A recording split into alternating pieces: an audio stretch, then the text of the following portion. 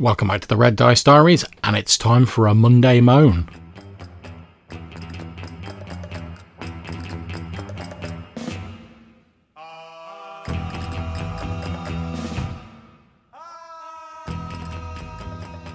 Now, before we get started with the main crux of the episode, I've got a voicemail message of Colin Green, aka Spike Pit, legendary anchorite.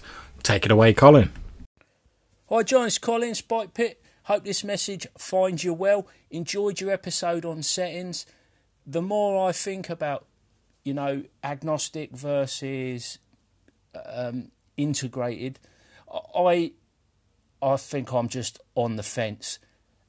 Conflicted Colin is conflicted again. No surprises there. But man, I was super surprised to hear that you've enjoyed my kind of walk through the Gardens of Yin.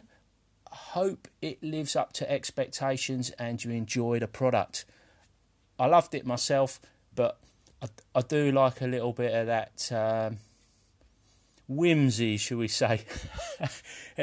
Anyway, all the best. I'll catch you later. Thanks very much for that, Colin. Yeah, I've not had a chance to read through the Gardens of Yin fully yet, although I've had a flick through it, and it looks pretty cool. I very much enjoyed your walkthrough, and since our sort of upcoming Castles and Crusades game is ostensibly going to be set just in a single city, which is that of Great London in the Midlands, I don't know if anyone remembers Neverwhere by Neil Gaiman. They did like a BBC TV series of it first, and then there was a book, and I think it's been redone as a graphic novel and stuff like that. I forget the exact order, but that had this whole sort of subterranean, almost sort of dark fairy tale world that existed inside modern London and was accessed via these strange sort of doors or portals. Now, I really loved that idea, and it's something I've been thinking about, whether we can have sort of these little like pocket realms almost for our Greater London game. So we could still ostensibly stay inside the city, but if we wanted to have a bit of variance here and there rather than just like the straightforward urban environment, we'd be able to do that with these pocket realms. And I think the Gardens of Yin looks like a strong possibility for that. So thank you very much for putting me onto that, Colin. Much obliged. And thank you very much for the call in. I really do enjoy listening to the voicemails. So, on to the main crux of this episode, which is going to be a Monday Moan episode about the X card mechanic. Now, if you're not aware of what the X card mechanic is, effectively it's very simple. It's a playing card or something similar that has an X drawn on it, hence the name. Now, if you have a player in your game who's feeling very uncomfortable with something that's going on in the game, especially if you're like in a convention or something like that, and they maybe don't want to discuss it in detail. I mean, after all, you don't know what sort of experiences in life various people have got, especially at conventions, if it's like people you've never encountered before, or even if you're just putting together a group with people for the first time. Even if you sit down with everyone at the start and you talk about the themes of the game and stuff like that, it's possible that you may miss some things out. You may wander into other areas that perhaps do make people feel uncomfortable. Or perhaps they thought they were going to be okay with it, but when it gets round to it in the game, they're like, actually, it's making me feel very uncomfortable.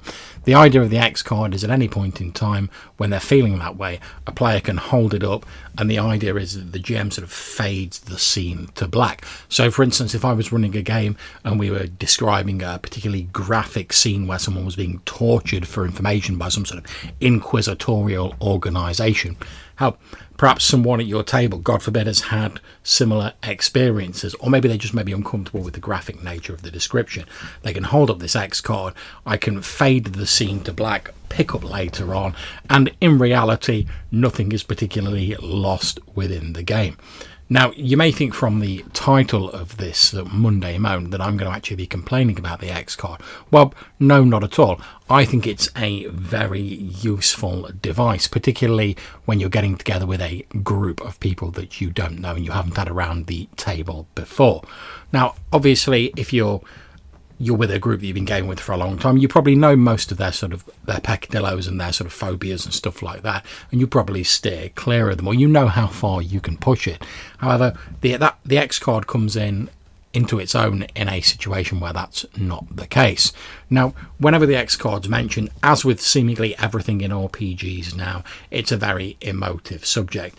And inevitably, whenever it's mentioned in a positive light, you always get someone piping up saying that, oh no, it's limiting or restricting a GM, it's placing a yoke on them, it's political correctness gone mad, and all of that sort of stuff. Now, everyone is obviously entitled to their own opinion. I'm assuming anyone listening to this is a reasonable person, and I shouldn't really have to tell you that, but everyone is entitled to their own opinion. So I'm not here to dump on people who don't like the X card. In fact, when I first encountered it, my first response was like, really? Is that necessary? And to me at the time, it probably wasn't, because I was gaming mainly with the same group of people, so I never really felt a need or had a need to use anything like that in my game. Now, as time's passed and I've started broadening my horizons when it comes to gaming groups, I've started coming into contact with people who I'm maybe not so familiar with, and I don't know what's been going on in their lives outside of the game. You know, you don't do like a deep psychological evaluation of people who play in your games. Well, at least I don't. I just tend to go with, like, do I think I'm going to get on with this person? Do they genuinely seem committed to the game? Are they an interesting person to roleplay with? That's all I look for, to be perfectly honest. Now, for me as a GM, I'd far rather, during a game, that someone who is feeling uncomfortable holds up a card, we can fade a scene to black. I'm more than confident in my ability to portray the same level of information without getting too graphic or whatever, if that's the case. And I'd far rather they do that, and then if they want to, they can discuss it with me after the session. If they don't want to, they don't have to. So I think, as well as being a great thing for the players to stop them feeling like they can't really say anything, or that if they do, they're going to be singled out and they're going to have to explain themselves, which could make them feel more uncomfortable, it's also a brilliant thing for the GM, since it offers a level of insurance to the games master, particularly in a public setting. After all, would you rather have, which of the two following scenarios, let's say you're running a game at a con, would you rather have? A player's feeling distinctly uncomfortable because of something that's happening in your game. Would you A, rather have them just hold up an X card, you can fade to black, they see that you've reacted appropriately, and, you know, they feel that, like, everything's dealt with pretty much and they can chat about it to you if they want?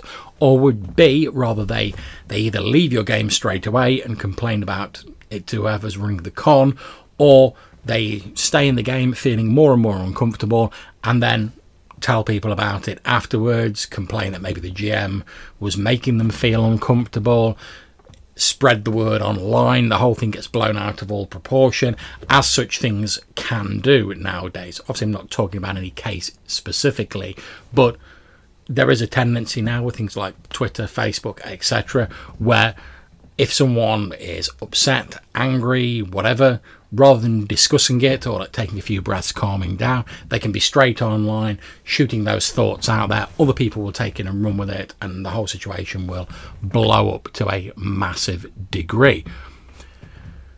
But I personally, as a GM, I'd far rather have scenario A, where they just hold up a card and the game can fade to black, and there can be a little bit of discussion afterwards if they want, and there'll be far less ill will and ill feeling between myself and the player. So if a player holds up an X card for, like, what I consider to be a valid reason, then I'm not going to bear them any ill will whatsoever. It's probably not really going to impact the game greatly, and hopefully they'll appreciate the fact that I've got these structures in place so that they don't have to feel uncomfortable and they can still continue to play a meaningful part in the game. So, as I've said, I think it's a really useful tool both for players and for GMs. And if you don't like using an X card or something similar, and you don't think it's necessary in your games, or you feel it's restricting you or yoking you in some way, then, like I say, that's your opinion. That's absolutely fine. However, for me, I personally think, actually, as a GM, it really frees me up, because I don't have to be second guessing myself all the time, going like, oh, should I put this in? Is this too graphic? Should I do this, that and the other? Or what if someone turns up and they've got experiences with X, Y and Z and they get offended? I don't have to worry about that as much, because I know the X cards got me covered. Now, obviously, this is all within the bounds of common sense. There's certain sort of touch subjects that I probably wouldn't go for in a convention because they're guaranteed to offend a lot of people. And if I'm running a game at a convention, I'm not in it to offend, or in a public forum of any kind, I'm not in it to offend people. I'm there to ensure that both myself and as many of the people playing as possible are having a great and enjoyable time, whoever they might be and whatever their previous life experiences may be. So, as time's gone on, I've come to like the X card more and more, to the point where I might even start using it in some of my tabletop games, as well as the games that I run in more public forums. Now, I've also had a conversation with someone on YouTube where they were saying, oh, well, what if someone holds up the X card frivolously or uses it for a ridiculous sort of thing? The example they gave, I believe, was what if someone disagreed with a woman adventuring, which is blatantly ridiculous, and they used the X card for that. Now, I think I can sort of see what they're aiming at, but if only an RPG had some sort of arbiter of common sense or some sort of human element in place that could sort of... Oh wait, it does. They're called the GM. I mean, GM, Games Master, DM, Dungeon Master. Clues in the name, people. If you're in charge of the game, you're also in charge of how the X card mechanic is implemented. Now, if someone held up an X card and it did seem a bit of a sort of an obviously sort of touch and go situation, I wouldn't ask for an explanation. Whereas if someone was like, oh, I'm going to play a female character, and someone immediately went X card, then I'd be like, hold on a sec, could we just discuss this for a minute? And if the person so strongly objected to there being a female character, to be honest, I'd probably ask them to leave the game and go and get their money back if they were at the convention or something like that. But that's just my feelings on it.